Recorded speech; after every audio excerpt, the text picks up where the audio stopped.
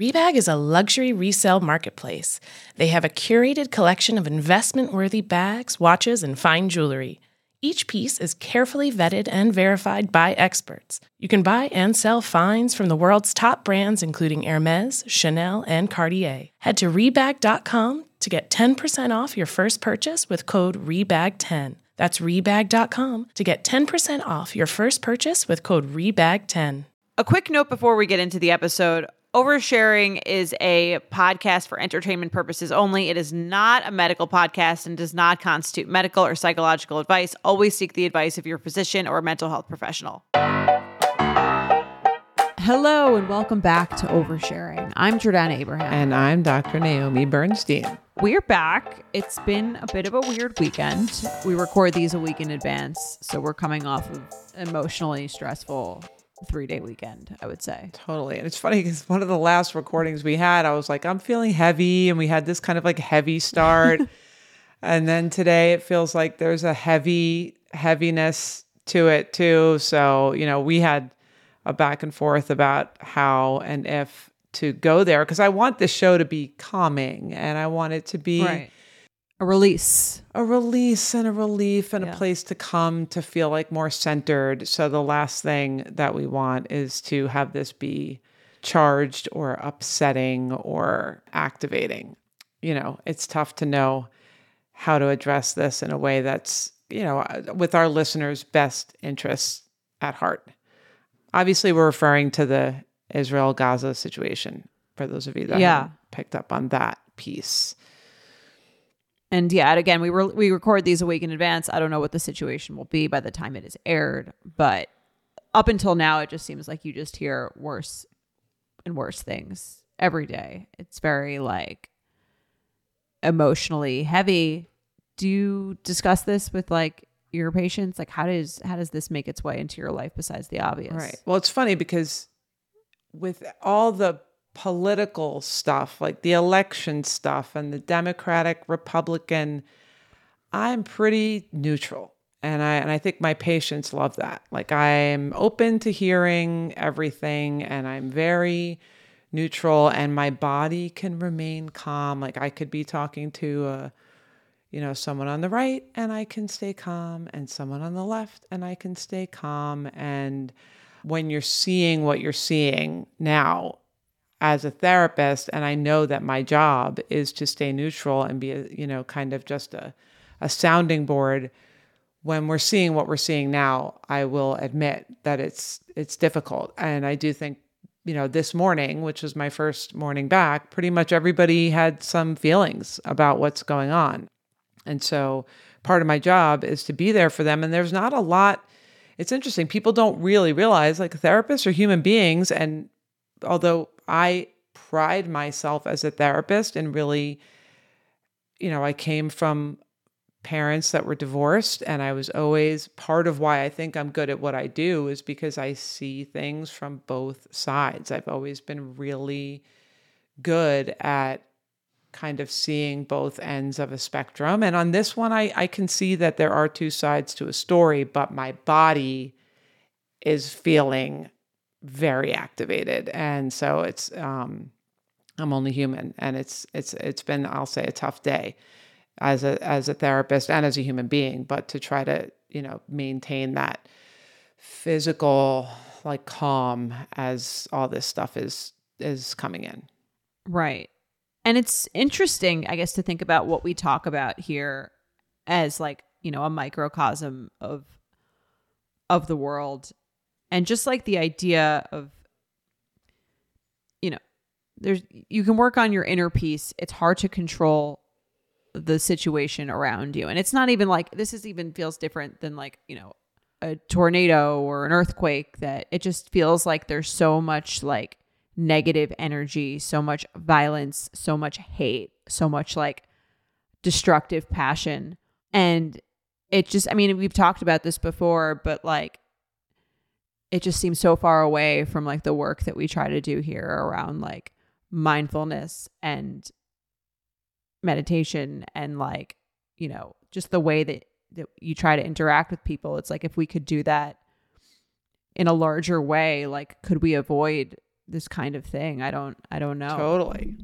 Totally. And this isn't PC either, but I've heard people say that if women ran politics, it might look very different. There's like a softer, more, communicative energy that would happen if people would just kind of take a more kind of feminine energy towards, these types of situations. But I agree. I think this situation brings up all of the most primal, visceral emotions that people have. And those are the ones that are the hardest to kind of calm and think rationally and calm body and calm mind when your physical life and body and identity are being threatened. So that's why I think this is so activating. And this one feels even different than, right, left in politics. This is like life and death. This is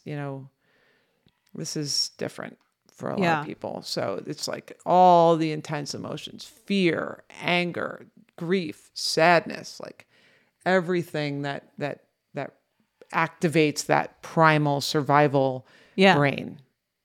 And I think people, I'm sure you've seen this with your patients, and I see it with myself. It's like my own survival mechanism sort of kicks in when there's like a very intense moment, and I think my survival mechanism is kind of checking out or like wanting to remove myself from a situation. Like when I think back to stressful times of my childhood, like that's kind of how I dealt.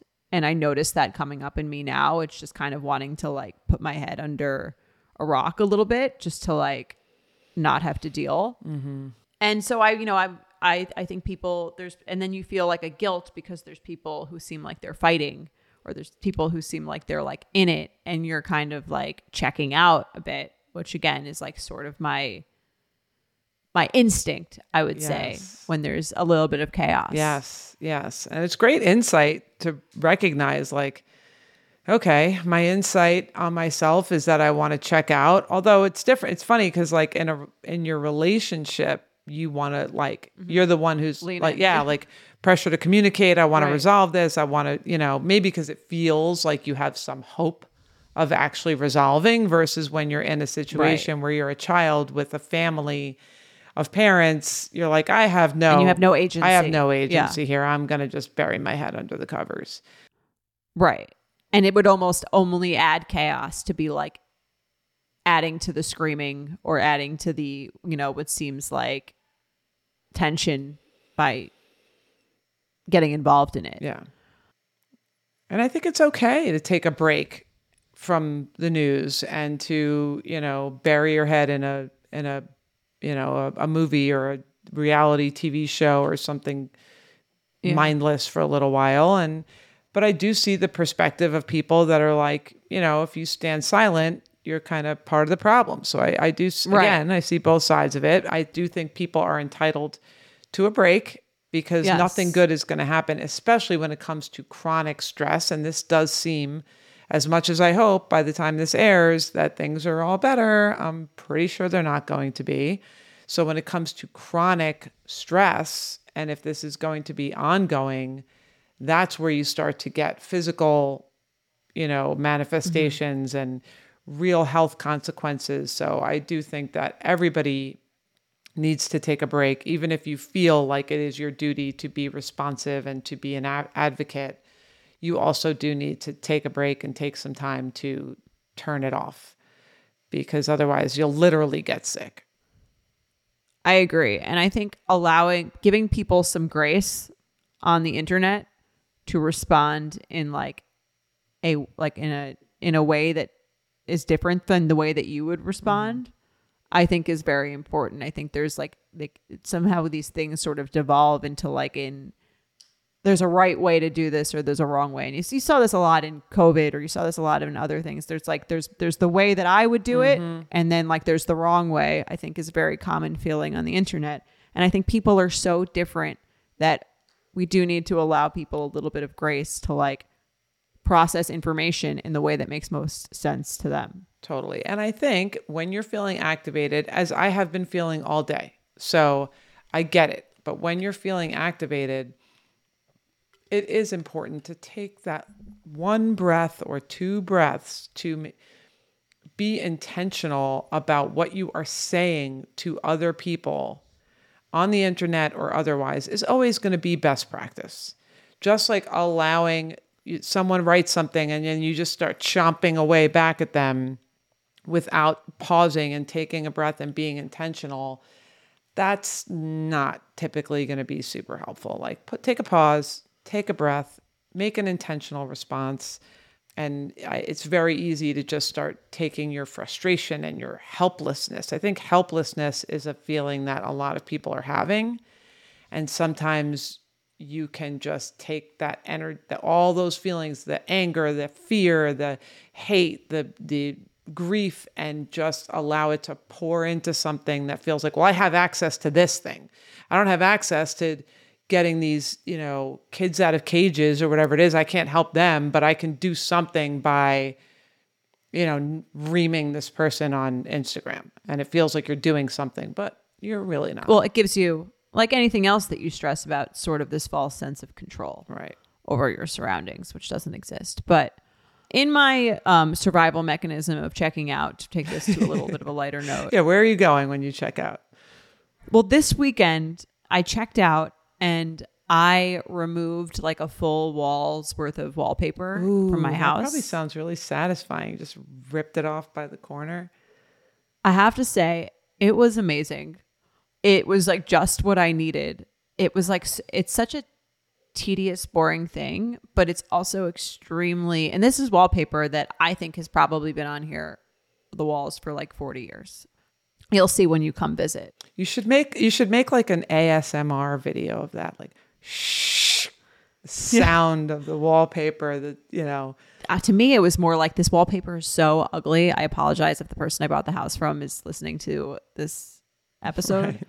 But it's so ugly. And so with every strip, I was just like, this house is mine. Yes. This house is like, it's not, what I mean? It felt like I was like taking ownership of this home. I was kind of nervous to get into it. And Mike, I think, was more nervous about me getting into it because I think he thought I would not be able to do it, or I would start and then give up. Oh, okay. And that it would look very weird. And I kind of doubted myself. I was like, can I do a do-it-yourself home improvement? Like, I have no skills in any of these things. And I remember speaking to someone about it. And it's interesting how when you speak to people, you sometimes hear a different perspective. And I was speaking to this guy about it, and he was like, why are you telling yourself you can't do it? Mm-hmm. Like, there's no reason to think that you can't do it. Like, look at a YouTube video. There's no reason to think that you can't do it. Totally. And so I kind of had that in the back of my head. I bought a like $50 wallpaper removal kit, and I just like got to work, and it just, I don't know.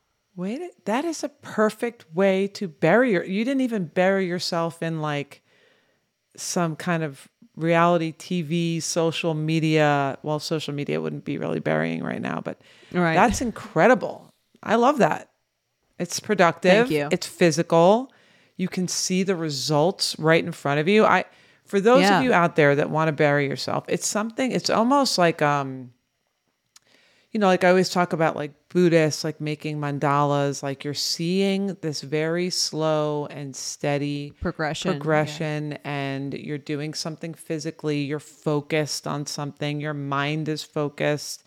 You can't, even when you're watching a show, you can kind of be like wandering, around in your mind. But if you're kind of like, okay, I have to do this and I have to do this in a certain way, so I'm not going to cause damage to my beautiful new house, there is a certain level of focus that you need to do. I love that. And can I tell you, I spent like 7 hours. How much wallpaper is there? There is, I haven't even scratched the surface of the amount of crazy wallpaper. I mean, if you guys can't see me right now, but the room I'm in is red.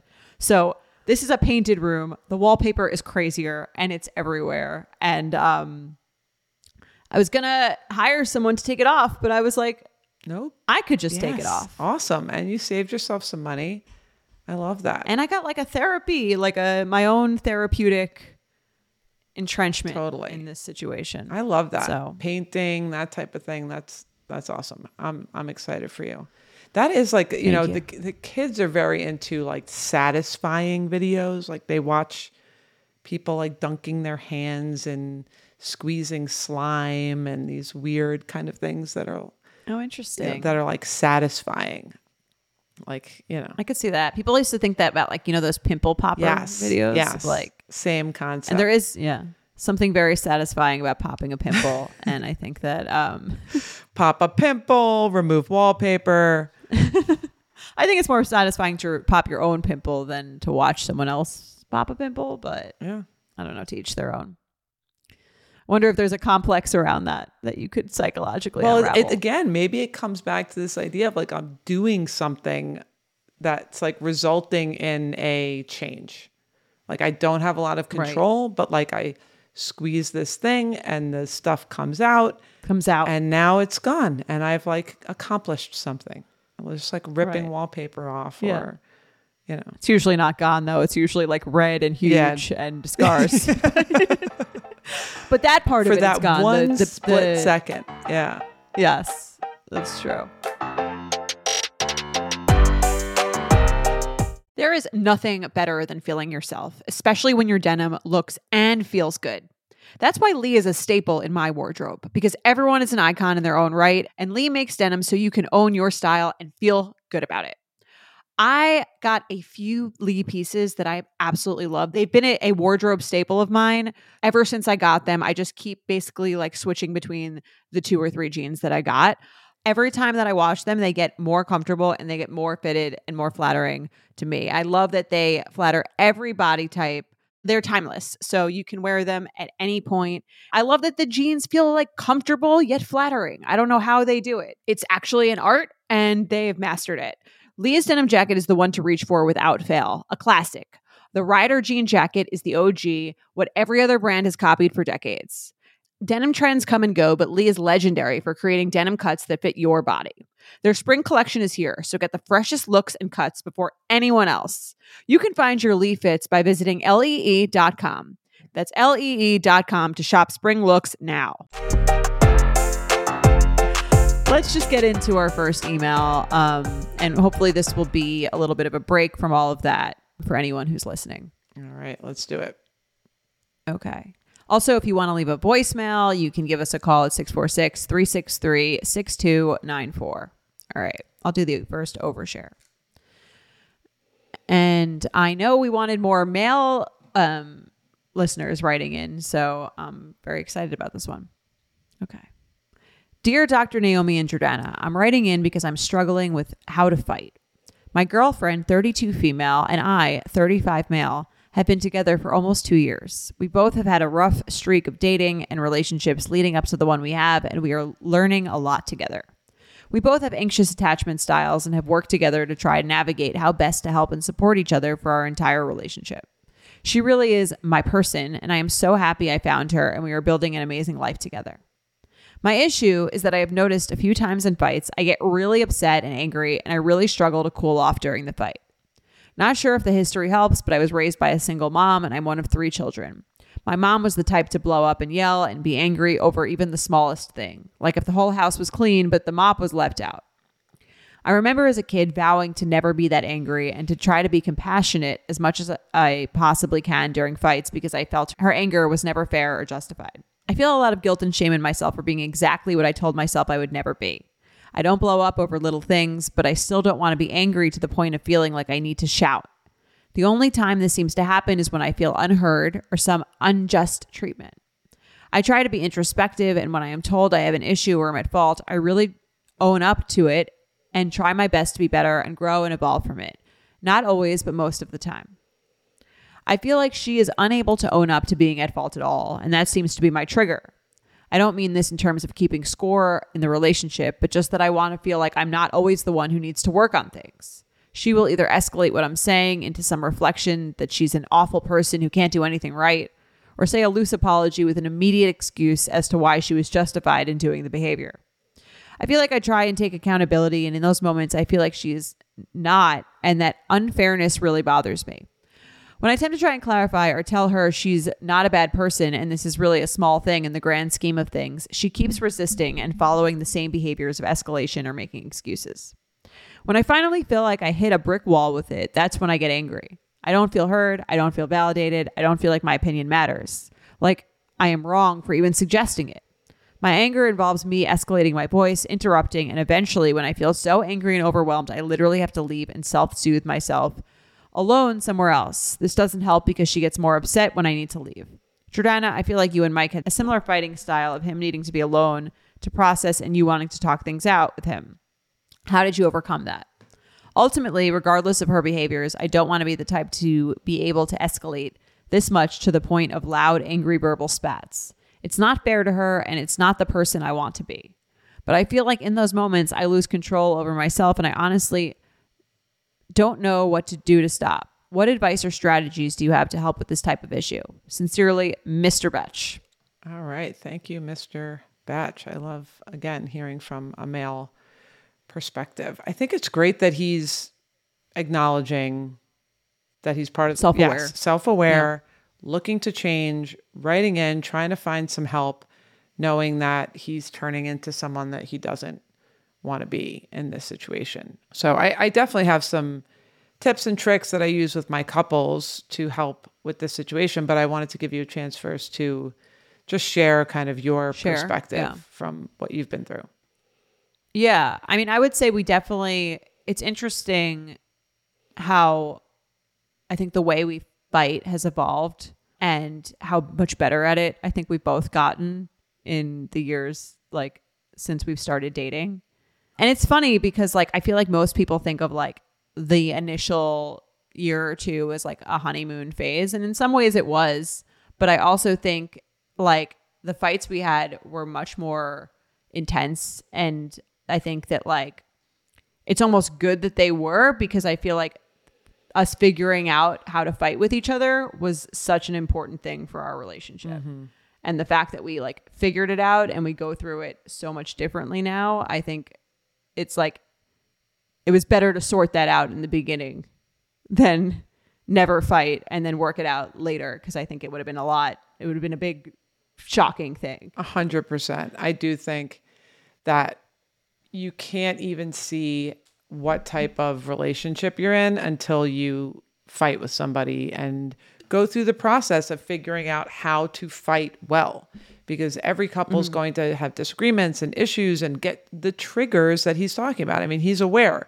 Like his mother, I think, would become irrationally upset with him. And when he feels like someone is irrationally upset with him, unreasonably, that's a trigger for him.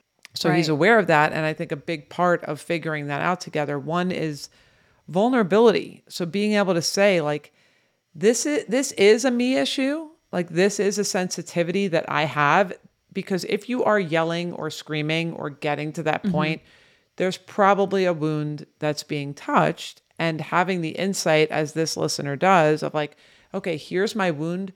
I'm going to talk to you about this in a vulnerable way. Maybe not in that moment. So that's the first tip that I have for this couple and all couples is like, let's talk about our fights like before they happen or when we're calm or at some other time. Once you start to acknowledge that fighting is an issue, let's talk about it when there's no issue on the table. Yeah. When it's just a general conversation, talking about it. So that way you could say, here are my triggers. We are teammates. Like when I'm triggered, that's when I need you to like step in and, pinch hit for me, or I need you to come in and block for me, or I need you to come in and be my supportive teammate in that moment versus kind of like pouring salt in the wound, which I think people do inadvertently because he's screaming or he's raising his voice when he's triggered. So now she's, hearing less and reacting more, and it's a vicious cycle. So I totally agree. The vulnerability in the beginning. I mean, what else did you guys figure out in those moments? I think a lot of it was just like, for me, I hadn't really been in a real relationship in like a long time, or even like a real healthy one. And so I think it was like, again, when I felt triggered, when I felt something, like the way that I would approach it, which was more like anger and like a sense of I wanted to win, the argument. And it's like sort of, I think reframing that for me is like, do I want to win or do I want to be understood? Yes.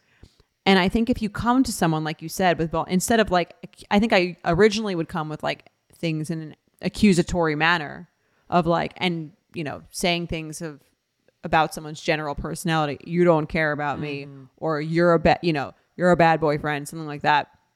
I think to more about like the vulnerability aspect of, like you said, like why something is triggering for you, what your fears are. And I think if you come with that, the person comes towards you instead of wanting to go away from you because you're like yelling at them. Instead, and now, I'm not like never triggered again anymore. It's much less, but like when I am, I think there's a way that I know how to do it of like, when you said that thing, it hurt my feelings. Mm-hmm. And like it made me think that when you said that you felt this way or whatever it is. And I think that's different than like either not mentioning it, bottling it up, and then it comes out in a bad way, or like doing something like this guy is saying that he's doing. So yeah, I agree. And I think even if you can recognize like the childhood place that this is coming from, I think that's great information for your partner to have. A lot of times I will recommend to couples to like have pictures of themselves as children, like around their house, if they're living together, to just kind of be like, this is the injured little, like, you didn't do this. Like, this is this childhood. If you're open to being vulnerable and sharing what your childhood wounds are, it makes someone feel less, like she said, her reaction is like, makes her feel like a terrible person or a terrible girlfriend or whatever it is. It's like, no, this wound was already here. You can either help me heal it, or you can ignore it, or you can make it worse. So sometimes when you acknowledge that you didn't create this wound was here, right, and I would love if you would treat it tenderly.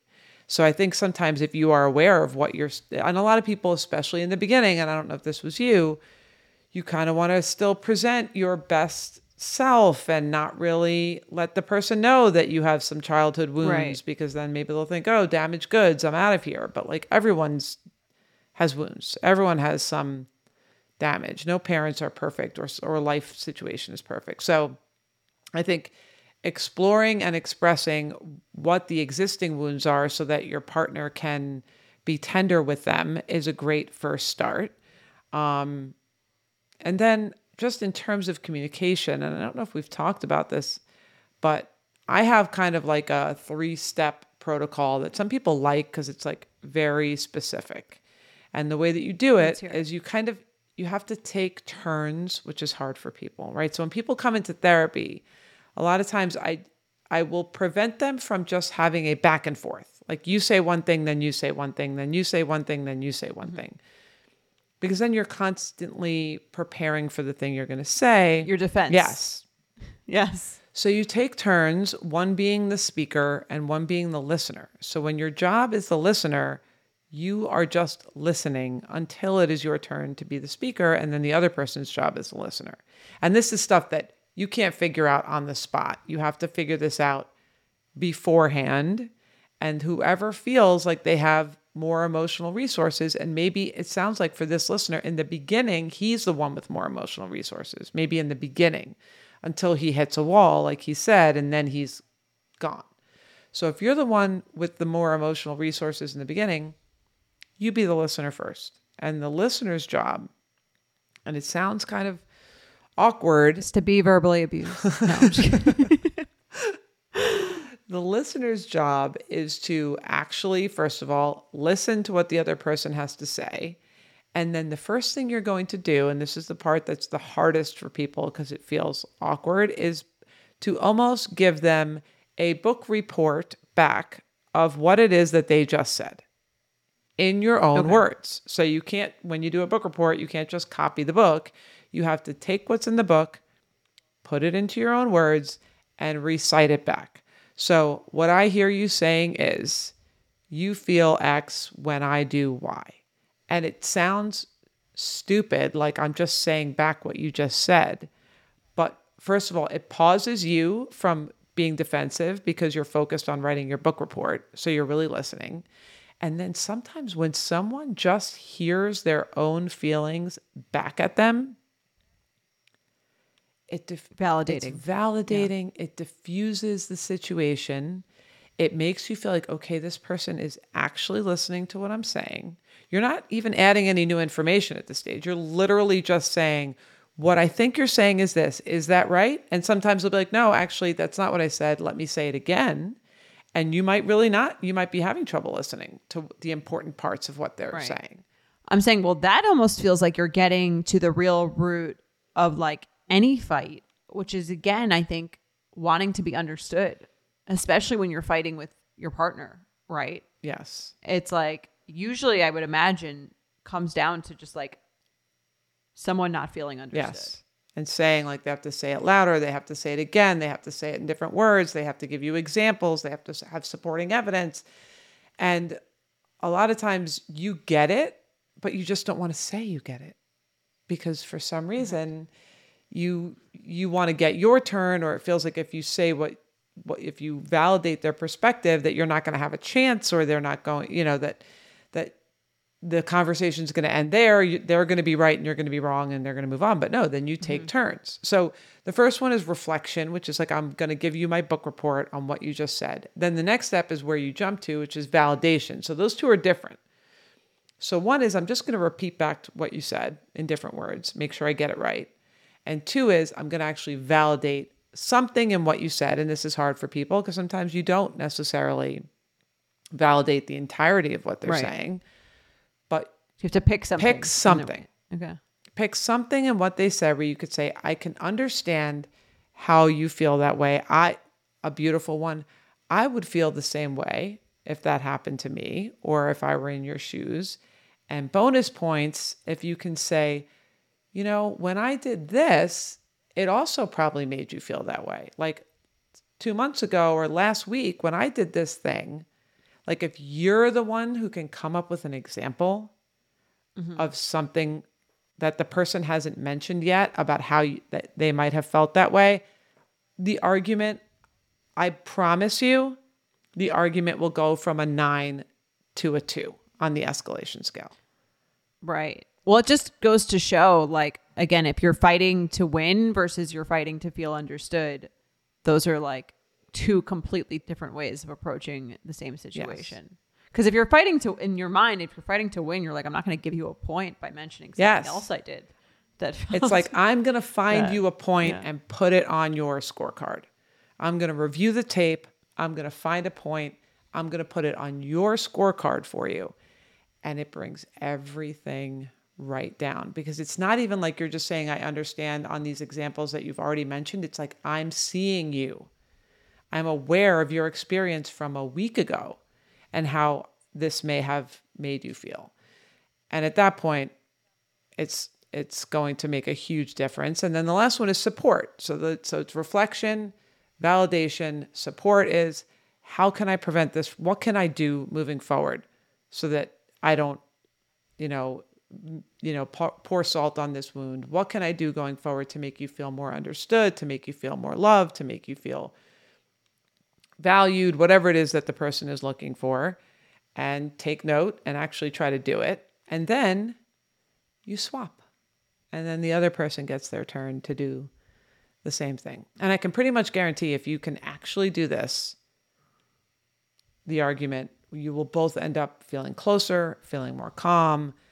And it's a great kind of 3-step strategy on how to handle all of these things. But to address his issue, and we've talked about this so many times, about if you do hit the wall where you're both screaming or you're activated or you're not really listening, I think it's great. And I would highly recommend taking a break when that happens and saying, hey, let's adjourn for a little bit.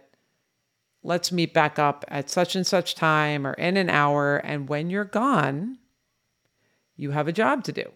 You can't just leave and say, okay, I'm going to take my break and do whatever. Your job when you're gone is to, once you calm your body, to really try to lean into what the other person was, to do some of this on your own before you come back into the conversation. What was she trying to tell me? What was hurting her? what did I hear from her, and how can I come back and start with that? Because if you take the break and you come back right where you left off with you're both being defensive, you're going to end up back screaming within 3 minutes. Right. You actually have to think about the other person's side during your break. Yes. So it's not a real break. No, I mean, take a break. Take your break for a half an hour. Distract, calm your body, do whatever you have to do. But then before you come right back, once your body's calm, before you come right back, you have to lean into the other person's perspective. You know what, you don't have to rehearse what you're going to say. You know how you feel. It's going to come flowing out of your lips. You have to rehearse the other person's perspective before you come back. I mean, this sounds like a solution to world peace, to be totally honest. Like, honestly, like, I just think there's so, like you said, going back to like the way that women fight or handle things or like, you know, solve problems. Like, I just feel like the world would be so much better if we did this on all sorts of levels. Totally. Yep. But it starts at home. Yes. So bit by bit, we'll work our way up. But yeah, I do believe Yes. that if people did act with a little bit more mindfulness, which is just slowing down, being intentional, being aware of what's happening in this moment instead of your fears of what is going to happen down the road, it would prevent a lot of conflict. But that's not how we're wired. We're wired for survival, especially in that part of the world where people's survival is threatened every day. Right. It's hard to act from a more evolved mindset when you're literally in physical danger. In it. Yeah. Yeah. No, totally. This show is sponsored by BetterHelp. I can't say how many times I've thought, I just wish I had one more hour in this day. I'd probably do a different thing with it every day. Some days I would probably call a friend, catch up. Other days I would take a long nap.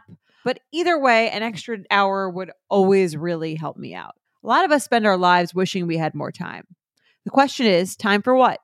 If time was unlimited, how would you use it? The best way to squeeze that special thing into your schedule is to know what's important to you and make it a priority. Therapy can help you find what matters to you so you can do more of it. I personally have been to therapy for many years, and it has been so helpful, not only in prioritizing what I want to spend my time on, how I want to live, but also helping me optimize my relationships and use that time more wisely, like use that time to create better bonds with people, more intimate experiences. If you're thinking of starting therapy, give BetterHelp a try. It's entirely online, designed to be convenient, flexible, and suited to your schedule.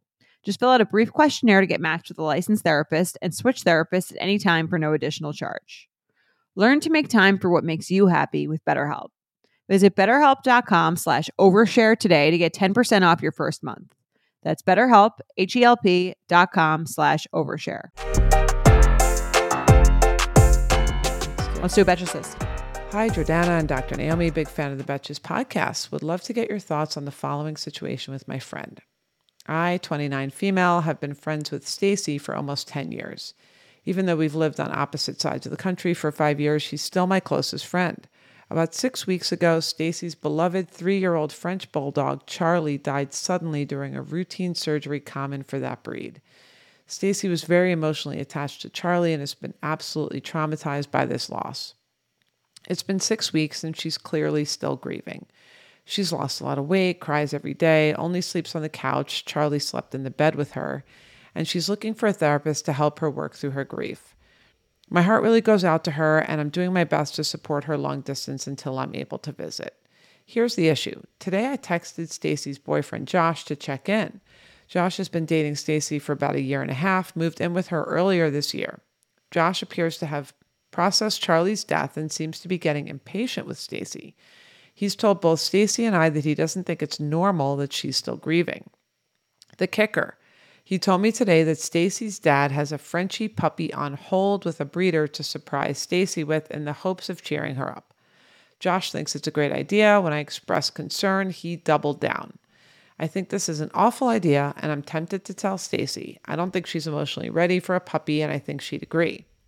I've always been suspect of Josh's emotional maturity, and I know Stacy is not very emotionally close with her dad, so while this is well-intentioned, I think they're ignoring her feelings and rushing her through the healing process. Moreover, I think it's irresponsible in general to completely surprise someone with a puppy, considering the responsibility and commitment it involves.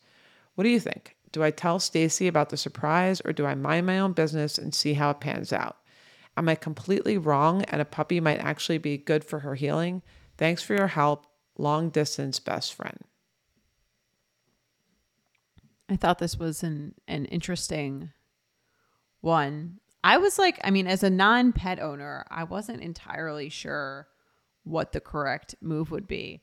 Although in the email, I am getting a sense that she doesn't like the friend's boyfriend, and that might be clouding her feelings about getting the dog. Just because, like, the second thing she said about surprising someone with a puppy, considering the responsibility it involves, didn't really seem like that big of a thing, because she just had a dog that she was fine with doing the responsibility for. But I understand the other part of it. But part of me was like, maybe she just doesn't really like the boyfriend. I don't know. What do you think? Right. Well, I could see that little clue. I don't know about his emotional maturity or that type of thing. Look, I agree with her. I think that everyone, when they lose a pet, is ready at different times for another pet. 6 weeks seems early, I think. And I've seen this before, where someone who doesn't have an animal or didn't raise that animal from a puppy or didn't grow attached to that animal for some reason, sometimes can really misunderstand the grief of losing a pet, and feels kind of like, okay, 6 weeks, like that, enough's enough. This is not normal. When I will... We put a Band-Aid on yes, it. Right. I will say it is normal. I think this does happen. I mean, pets are a huge part of your life. They're just like always there. Even like a family member that you don't live with is not always there. They're not there when you wake up and you go to sleep, and they're not there when you eat dinner and when you come home from work and when you leave for work. And so pet loss is a huge grief. And I agree. I would never surprise someone who lost a pet. Maybe a kid, but not even really, like if she wanted a new puppy, she could go out and buy one herself when she's ready. I think she expressed it to the boyfriend that she didn't think it was a great idea. I don't know what more she can do than that, but let the chips fall where they may. She did express that she didn't think it was a good idea. And if Stacy isn't ready for a puppy, it's a little puppy, it's cute, I'm sure somebody else will take it. Right. I don't think this is going to result in like a catastrophe. And my other thought was like, if Stacy's like overwhelmed with the responsibility of it, or she doesn't like it, maybe you could watch it for a little bit. I don't know about that. They live far away. What are they going to put the puppy in an Uber? I guess she lives far. Never mind. Yeah. I don't know. It seemed like well-intentioned, but I totally see what you're saying. Would that be like if someone did that for you after your dog died? How do you think I would you not feel? have liked that at all. You would not like it at all. Okay. If my husband came home with a puppy 6 weeks after my dog died, I would be like, bring it right back. I would not want it. That makes sense. Yeah. I mean, again, like I not having been a dog owner, I don't think I would fully understand it, but I can see why that would feel that way. Yeah. I think it feels like you're trying to replace some, like it wasn't just a dog. It was that dog. It was like the relationship that you had with that dog. So it's, it's kind of like you can't just bring in another dog and it's going to be like, oh, great. Like it never happened. And I do think what the part that's frustrating the friend and perhaps might frustrate Stacy is that it does feel like they're rushing her through her grief process by trying to just, patch it up with a brand new puppy. If it was that easy, then nobody would grieve their animals. They just go get another animal. It just doesn't really work like that. Right. I understand why someone would have the urge to do that, because you probably feel if someone else is grieving something and they're in so much pain, you're like, how can I fix it? I do think it's well-intentioned. I get that. And they probably never had a deep, deep love for an animal.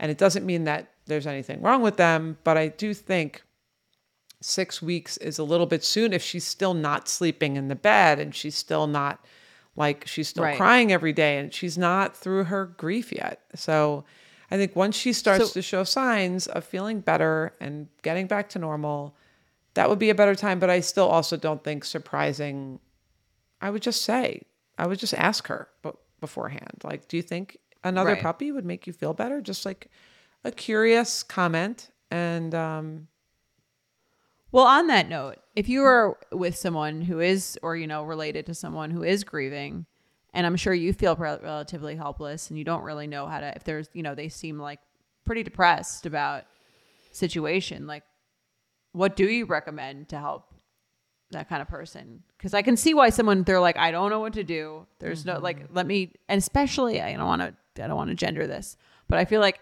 especially men have this idea of like being a fixer, like, yes. Anything but just listen for days on end. Yes. Like, And that is one of the hardest parts about being in a relationship, is just sitting with someone in their grief. And I mean, it's the most sacrificial thing you can do. It feels like, oh, I'm going to go out and I'm going to spend $2,000 on a puppy. That's a big sacrifice. I'm spending money. I'm doing the research. I'm getting this puppy. But the real sacrifice is like, you're crying and you're sitting on the couch and you're being depressed makes me really uncomfortable. And I hate it. And I want to change it. And I want to fix it. But I'm going to do the opposite. And I'm just going to sit here. And I know the boyfriend's getting frustrated. The partner's getting frustrated. But I think what he needs to do is just sit with her on the couch and hug her and ask her questions about what she misses. And when she's already in it, I wouldn't take it when she's like on a great day and be like, what do you miss about Charlie? But like if she's already in it, to kind of be like, do you want to look at pictures of him? Do you want to talk about your favorite memories? Like, she's in it. So be in it with her. That's what I would recommend, which doesn't feel like you want to distract the person and take them out of it, but it is one of the most selfless things that you can do, to just, and you can, this is any grief that anyone is going through. Our urge is to try to want to fix it and make it better. And there's some things where you can do that, right?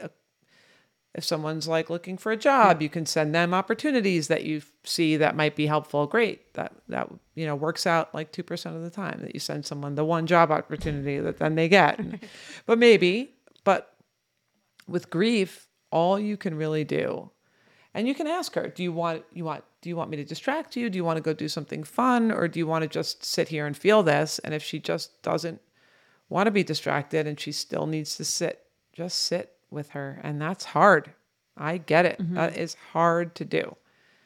And is there an amount of time after which you does feel like this has been a long time? Yeah. I mean, look, she's seeking therapy, which I think at 6 weeks, I would recommend seeking therapy, right? Which she's doing. And I do think there is a grief process that maybe she needs to do more intentionally with a therapist and kind of do more, grief work there. But yeah, I'd say if after 6 weeks, she's still feeling like this and she's not doing anything about it or seeking therapy or trying to get some help, that would be frustrating, but she is. Right. Okay. And I think, I don't want to put a time limit on grief, but, I think if someone's just sitting and wallowing and not doing anything for several months and they're still depressed and not functioning well and not getting help, then I think you can jump in and kind of be like, I'm really concerned. And if you're not going to get help, it's hard for me to be there. I can't be the only person that's helping you with this. I'm not a professional. Like, there are professionals that are trained in helping people work through grief in a way that makes it feel like you're moving towards the light. Okay. That's fair. So I guess to the listener who wrote in, I guess maybe it's hard to what should she, I suggest you just sit with her, might not go over well with the boyfriend, especially if he doesn't have that high emotional maturity. But you could say, I don't know if she's ready for that. I don't think it's a good idea. And then he's going to do whatever he's going to do and let him deal with the, and they're repercussions of that. She voiced her opinion. There's not much more she can do. And if Stacy doesn't want the dog, like what I said I would have done, if someone would have bought me a puppy after 6 weeks, I would be like, thank you. I appreciate the gesture, but I'm not ready. Right. All right. And that's what Stacy may or may not end up doing. And you'll feel validated if she sends the puppy back. Yes. Which is all that really matters. Right. Good luck. Let us know how this one goes. For sure. Have you ever felt that fast fashion ick but can't always afford the super high-end stuff? I have a solution for you. Nuuly. Nuuly has everything you need to bring your closet up to speed for the season without breaking the bank. Free your closet of impulse purchases and skip the buyer's remorse by renting instead. Nuuly has a subscription clothing rental service. For just $98 a month, you get your choice of any 6 styles each month. You choose whatever you want to rent for whatever you have going on. It's totally up to you.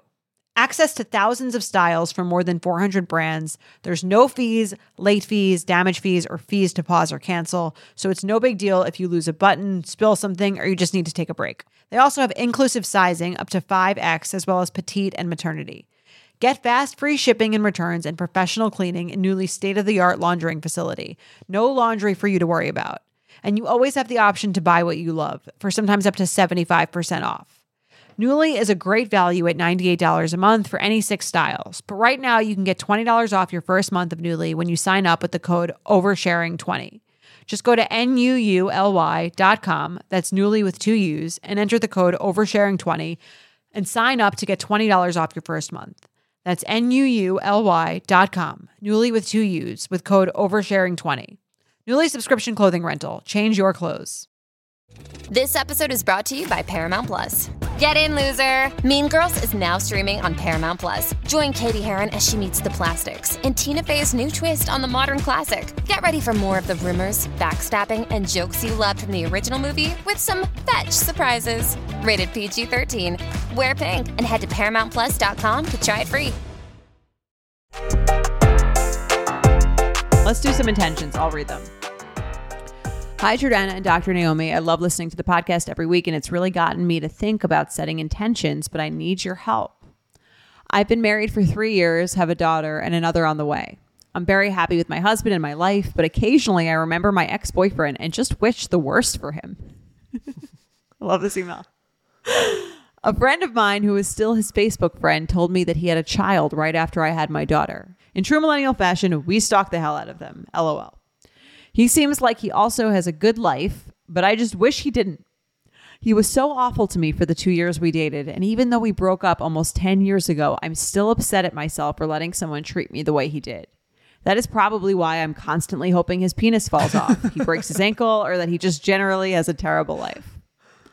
I realize that's not a good way to think, and it's not doing me any good to harbor such negative emotions towards someone. Is there an intention you can give that can help me when these negative thoughts pop up? I tried this thing from Eat, Pray, Love where I would say, send light and love anytime I was having mean thoughts. That did not work. LOL. I'm truly not that nice. Hoping to have an intention for someone who just doesn't want to be mean, but also doesn't just want to send love. Thank you for all you do. A mean thoughts batch. I love this. As someone who's like inherently vindictive, I don't know where I got that from. I also have like vindictive thoughts that I think are not the best version of myself. So I'm excited to hear your intention for this. Right. But I think that something she said in there is really important. And I wonder if you picked up on it too, where she says, I'm still upset at myself for letting someone treat me the way he did. Yes. So that was something you held on to too, right? 100%.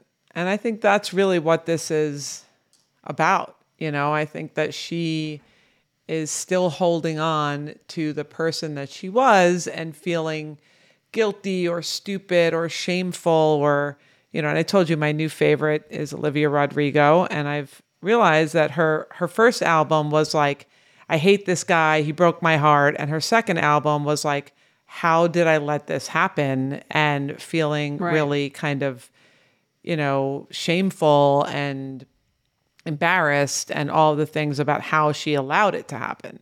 So I think there is a real thing here about people who, you know, your stage one is like, oh my God, this guy's such a jerk. I'm just like hateful and I hate him and I hate him. And then there's a stage that's like, I played a role in allowing myself to be in this situation for 2 years. So she stayed in that relationship probably for far too long. And I think a lot of the hatred that she's having towards him is probably just, you know, her needing to forgive herself. And it's so interesting. I have a lot of patients that will come in really feeling regretful or having trouble forgiving themselves for something they did at a young age. So like I'll have, patients that are in their 30s that, feel badly about something they did when they were 19 or 20 or 22, when like your brain is not even fully formed yet, before the age of 21. I don't know. Does she say how old she is? I don't think she said, but she said this relationship, they broke up almost 10 years ago. Right. So I would imagine it's in her 20s at, mid 20s at latest. Totally. Like I hate to say this, but I don't know a lot of people that didn't have some kind of a dysfunctional relationship in their 20s. Like it's almost like a rite of passage, and moving through it is a big part of that, is exploring like, it's not a dysfunctional date or a dysfunctional 2 dates. It's a dysfunctional relationship, which means that you stayed. Right. So I think a big part of that is figuring out like, why did I stay in this? What void was I trying to fill? And the self-awareness might allow her to kind of forgive herself, or to, kind of realize that I'm not that same person that I was 10 years ago. Like I'm not the same person I was 10 years ago. You're not the same person. It almost sometimes feels like an entirely different person. Yeah. I think that's a great way to think about it. I think that's a big part of it, is, again, like that's the much more interesting part of it. Like this person, I think we all think of everything as so personal. And I remember my therapist, because I, complain about a guy also to him, and he'd be like, people are always saying, why would you do this to me? And really the real question is like, why do you do this? Because it's really not personal. And the real question that you want to know is like, why was I okay with this? Or why did I stay with this? And that's the much more interesting question, because that's about you. Like whatever happened with him, like he's not in your life anymore. He's like not here. So it doesn't even matter why they did that. It's much more interesting to think of like, how are you different than you were back then? What beliefs did you have about yourself or the world that allowed you to stay in that for so long that you're no longer using, that allowed you to overcome that and be in a healthy relationship with your 2 kids and whatever. Yes. But but I think even if you've done that, you still get, I don't know, it just feels like an easy target for that part of your brain for some reason. Maybe, I don't know, I don't feel like you have that part of your brain. No, well, it's the same part of me that like always sees kind of the wound, like whenever someone does something, I have like a radar for the wound. And so I do see people that act, most of the time when people act in hurtful ways, hurt people. Like I always kind of see their wound, and then I'm sort of like, oh, okay. Well, they're just kind of like this wounded child, and I'm sure this guy was, and hopefully he's changed. He's probably not the same person that he was 10 years ago. And that might help you be able to forgive him in the same way. But yeah, I think, the vengeance and that desire and that hatred and that aggression comes from like not seeing the wound that causes these people to act that way. And I'm not saying that there's not sociopaths that just act hurtfully for absolutely no reason, but a lot of times it's defensive, it's self-protective, it's, Right. I agree. If you can change the like anger to sort of like sympathy, that's sort of when you're the real winner. Yes. Like the real winner just kind of feels bad for the other person. They don't like want to like get them. Right. Yeah. If you could find that place where you just feel bad because whatever, maybe he was some insecure 22-year-old kid and he needed to see how many women that he could date at the same time to make him feel better about himself because he was a dork in high school or whatever. That was the only whatever his story is. I'm obviously riffing. I have no idea. We don't have any backstory. Where's this coming from? No backstory, but like whatever. A lot of times insecurity is a huge player in these situations. Someone that feels insecure has, needs that ego boost ends up doing selfish things. Like ego is selfish. Ego just wants to constantly be fed. So when someone has a weak ego, they tend to do things to feed their ego blindly, and that ends up hurting people. And a lot of times that's where some of this stuff comes from. I don't know, I'm assuming this is all vague, but a lot of times that is a big part of why people act in whatever way. She gives us no indication of how he acted, but I'm sure that there was some type of a weak ego underlying all of it, that you just have to feel bad that he doesn't feel like he can stand on his own 2 feet, and he needs all this, whatever the external stuff was that he was doing to make him feel temporarily better and you feel crappy. I would, like you said, try to feel bad for him around that. But the intention that I wrote for her was more just about the fact that it was 10 years ago and she's a different person and he's a different person. So I wrote, something she can remind herself is, we are all ever-changing beings. I will forgive my former self and his. Hoping I like that he's not that same person that he was 10 years ago, because hopefully you're not that same person that you were 10 years ago that tolerated being treated like that.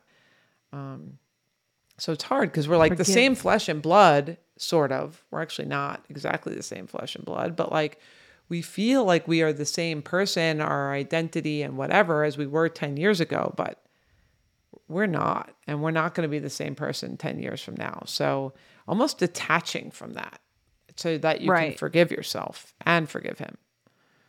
That's true. If like you think of that version of yourself as sort of like a different person, it feels less personal also. Right. In some ways to who you are now. And that comes back to my whole thing of like who I am, like the untethered soul thing that I always talk about. Like who I am is just my consciousness. And my consciousness is changing from moment to moment, let alone decades. So like what I'm paying attention to now is like who I am. And what I was paying attention to 10 years ago was probably very different than what I'm paying attention to now, and where my mental focus is and where I'm living my actual life.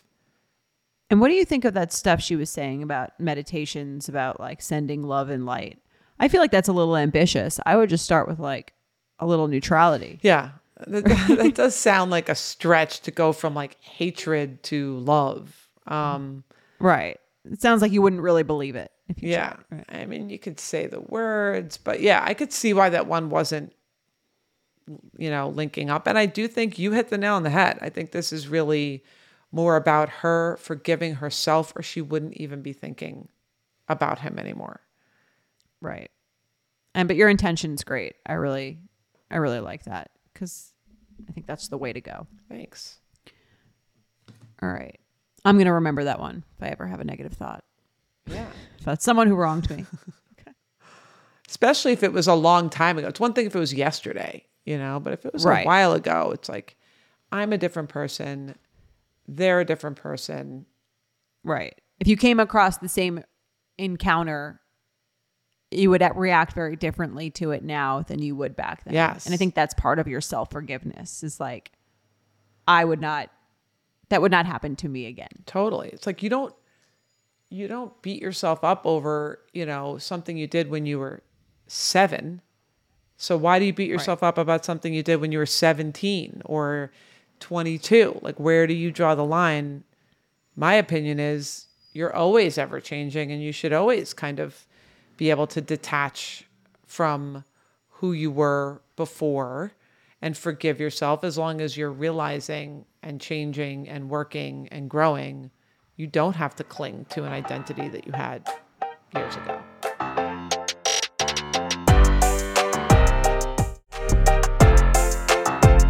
Okay, let's do some triggers.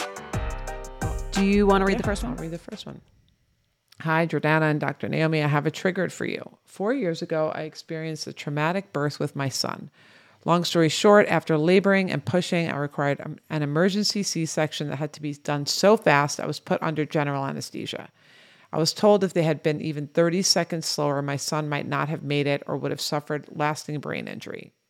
As it was, we both had concerning complications that kept us in the hospital beyond the typical stay. Luckily, my son is 100% okay now, though I still deal with some of the ramifications of the event, physical and psychological. I've worked through much of what happened to me in therapy, but I'm still very impacted by what happened.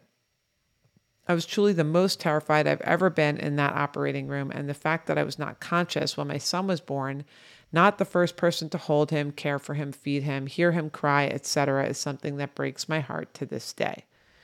So here's the trigger. About 2 months ago, I was talking to my mom about a friend's birth experience, and she asked me, "Was your C-section under general anesthesia?" I was so stunned that she didn't remember this critical piece of my trauma. My parents live across the country, and so were not around when all this went down, but they came to help once we were discharged from the hospital, and so were present in the immediate aftermath. I know I can't expect everyone to have been as impacted by what was a significant event for me, but my mom? Am I allowed to feel triggered by this? Not sure that it matters, but my mom had 3 uncomplicated pregnancies and delivered all 3 of her children without complications or pain medication. She obviously cannot relate directly to what I went through, which makes the experience feel even more isolating. On a lighter note, thank you so much for the incredible podcast you share with us listeners every week. This was a good trigger. I think this is triggering, and I totally get how she feels, because I feel like it's one of those things that would feel really isolating because you are going through it alone. Obviously, her husband was there, but I think when you go through this like medical stuff that most people don't fully understand, I think it can feel really isolating, and like people don't get it. And maybe there's some lingering stuff from her mom living so far away also, and then she kind of feels like she's not understood or seen by her. But I think on the other side, because before I even went through any fertility stuff, I feel like I would just think like of the end result of any one of my friends who had any birthing stories. I'd be like, well, baby's fine. Yes. You're fine. Like, seems like it all went well. Yes. Right? Totally. You're pinpointing exactly what the issue is that the mom was just focusing on, okay, blah, blah, blah, blah, blah, baby's fine. And that's probably Right. like what she was listening for the entire time, which makes this listener feel kind of like you didn't even hear the whole point of the whole trauma of why, like the whole trauma was that she was not conscious when her baby was born. That was the whole thing, Right. that she wasn't able to hear him cry. She wasn't able to be conscious when he came out and hold him and have that whole first moments experience with him. And it's like the mom missed that whole part of the story and was just exactly like you said, okay, blah, blah, blah, blah, blah, healthy baby. Right. Because that's what I used to hear. Right. So I get it. Right. Yeah. Right. Totally. And it's funny, and it's interesting that you're owning up to that, because you're kind of like, all right, big trauma. Like you at least you have a baby. Like I haven't even Right. gotten that far. So I get it, and I don't know that was where the mom was coming from, because it sounds like she did have all these, uncomplicated pregnancies, but she might have just been like, oh my gosh, there's some, crisis going down. All I want to hear are the words, baby's okay. And then once she heard the Right. words, baby's okay, Forgot it all. it was like gone with the wind. So I see the mom's perspective, maybe that she was just kind of focusing on, I just want to know that my grandchild is alive and healthy, and then just moved on with that. But it does sound like maybe she needs to have another conversation with her mom about, it might have been a whirlwind for all of us at that time, but there was this huge piece of the story that still affects me. And it's that I don't have these memories that I wish that I had, when my son was born. I don't have these experiences. And maybe she can have some understanding that her mom might have, been so scared if she was part of the process that she was just like waiting for that good news and then blocked everything else out.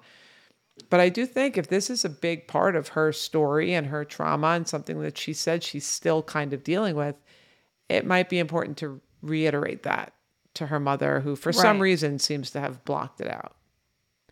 Yeah. And I think another part I think the part that her mom had 3 uncomplicated pregnancies, I think is important, because I think that it is, I mean, obviously, like, ideally we would all feel super empathic to things that we had never experienced or gone through or have no experience with. But I think it's much easier to feel a connection to something that you felt before. And so if she's never experienced like the fear of losing your child in childbirth, or, you know, not being able to hold your kid when they come out, I do think like if you can do it, it's great. I think it's harder for me to feel compassionate about things that I've never experienced. And I think it's amazing when people can, but I think that it's just harder. So I think she needs to sort of accurately relay just how traumatic that was if that wasn't explained to her. Yeah. Right.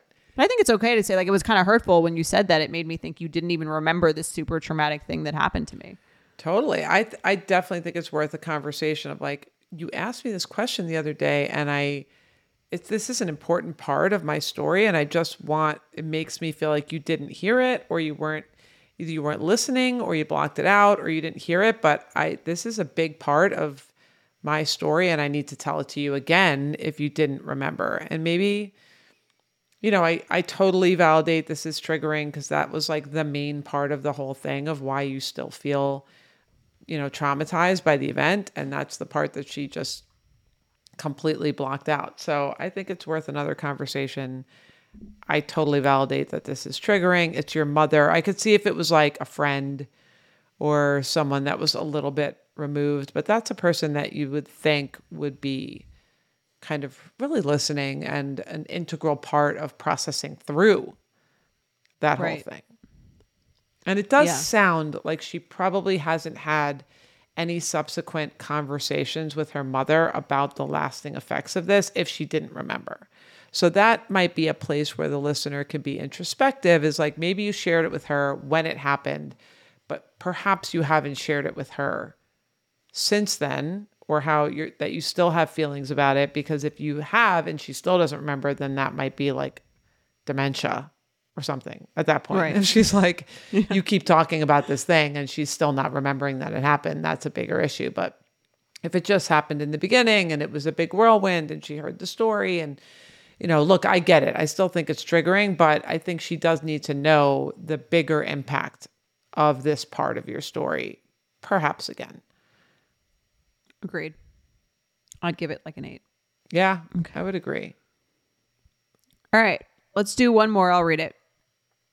Hi, Dr. Naomi and Jordana. I'm a psychologist and I've been through a lot of therapy, so I value Dr. Bernstein's therapeutic approach and Jordana's opinions as well. Thanks. Your side note. And Jordana too. I was diagnosed with an eating disorder, anorexia, which I recovered from with the help of a specialist. 10 years later, my mom started taking Ozempic and lost a significant amount of weight. While size isn't an indicator of weight, she is the thinnest she has ever been and would even be considered thin for someone in their 20s despite being much older. My mom recently started attending my workout classes and goes as far as taking 2 classes in a row. She's so excited about her new look and constantly talks to everyone about her weight loss. This is triggering to me. It doesn't help that now when I'm in my yoga class trying to be mindful, she shows up, throws her mat next to me, and starts talking about how she hopes it's a hard class so she can burn some calories. I try to avoid her, but there aren't any other yoga studios nearby, and with her taking 2 classes a day, she always finds a way to show up to my class. I'm trying to navigate so many conflicting thoughts. I want to be happy for her because she is happy, but I'm also frustrated because she constantly discusses weight in front of me, knowing my history. I also worry about her health and if there will be adverse mental and physical side effects later on. Lastly, I'm not sure what is worse, the triggers in yoga class or the loss of an activity that improves my well-being. I've tried discussing this with her, but it is not productive. While I'm frustrated with the situation, I have always been very sympathetic with my mom, and ultimately, I don't like the idea of hurting her feelings or making her feel bad. I appreciate any advice. Sincerely, the tense yogi. These two sound similar. It's almost like the mom being very dismissive of something that's a huge part of these listeners' stories. So I can totally see, and it even relates to the beginning of like just not being understood, like having these people that you think are your number one supports, not really understanding what you're going through, where your wounds are, and how they're continuing to be re-injured by not being seen. Right. So despite explaining that to her, it seems. yeah, like. I do wonder what that conversation was like. She said she tried to talk to her about it. I really wonder. Well, here's the thing. Yeah. If she has a history of anorexia and her mom is like this, I'm sure there's a lot intertwined with the way that she was brought up and the way that she was brought up to think about thinness, and that, like, I think this is like a bigger discussion almost in a way, right? Because a lot of people who suffer from eating disorders, and you would know this, you worked in an eating disorder clinic more than I would, sort of, I would imagine a lot of that comes with like these thoughts that they get from home or they get from their mothers about what it means to look good or what it means to be valued or what it means to be like attractive. Yeah. So I think there's probably a lot of that goes into this. Totally. And I think some part of this is when an eating disorder is very similar in some ways to a substance abuse issue or any of these things that you're never 100% cured from it. So she might need to go back and do some more therapy on it and kind of explore the triggers around it. And I'm not saying I think her mom is very triggering. And I think if she had a conversation with her mom about it and said, hey, I'm here in yoga to be mindful and to be present and to be healthy. I'm not here to lose weight. Like, that's not what I'm doing here in this class. So, you know, when you come in and start talking about how many calories we can burn, it really just kind of sets, you know, takes me off track of where I'm trying to go. You know, my history, whatever her conversation was, it sounds like she tried. Maybe you want to try again to explain it in a different way. Like, here's my wound. I'd appreciate if you could help me heal it instead of re-injuring it. But I do think that sometimes eating disorders like substance abuse or OCD or some of these other tendencies where it's not like, okay, I went to therapy, I'm cured, I'm better, I never have to revisit this again. It is the type of thing that's going to flare and subside and flare and subside.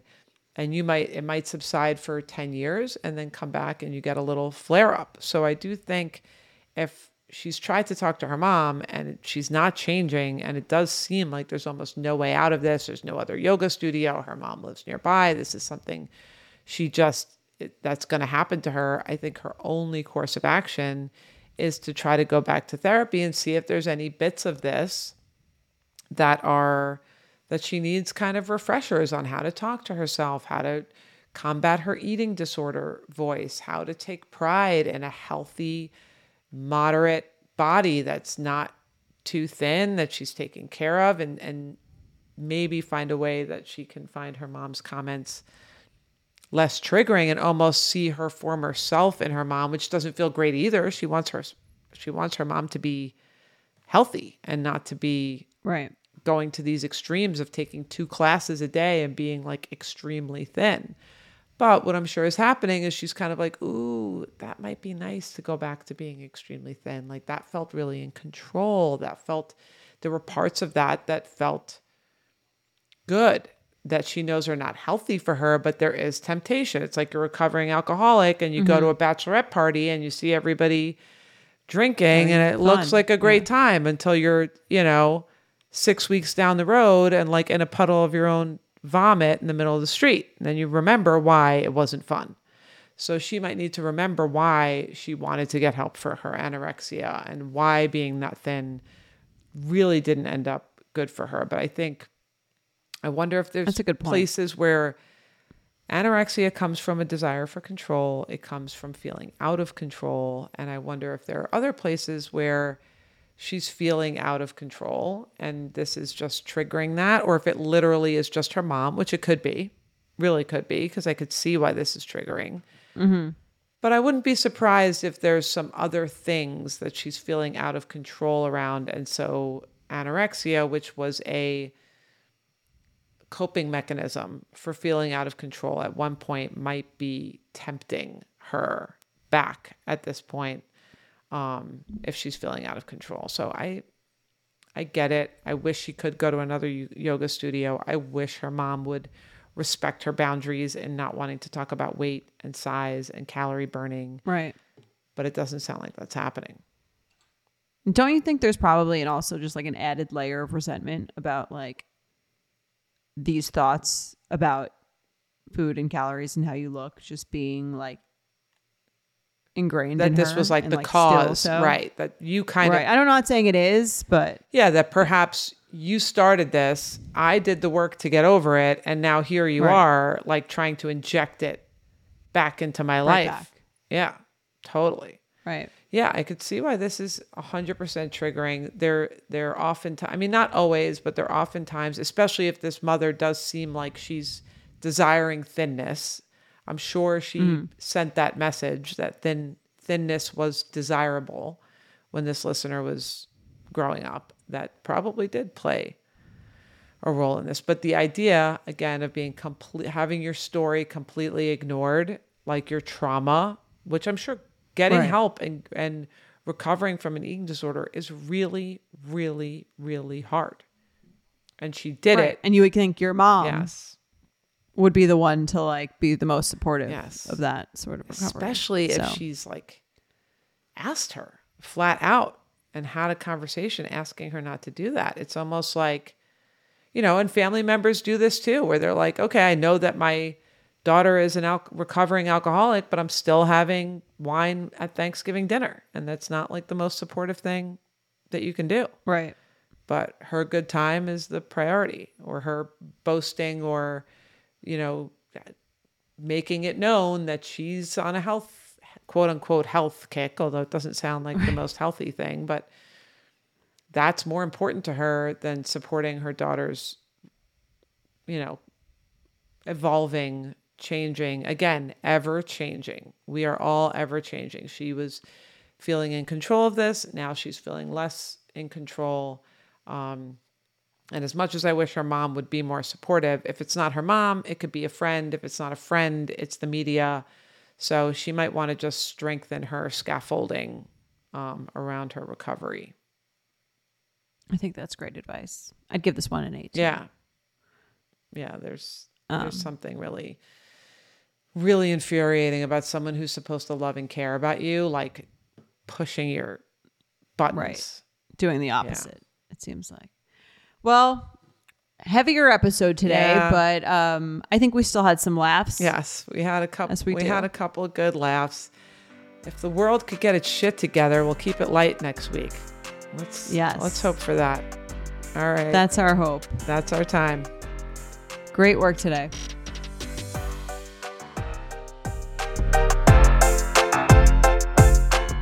Oversharing is produced by Sean Kilby. Editing by Jazz Zapatos and Shannon Sassone. Guest booking by Ali Friedlander. Send your emails to oversharing@betches.com.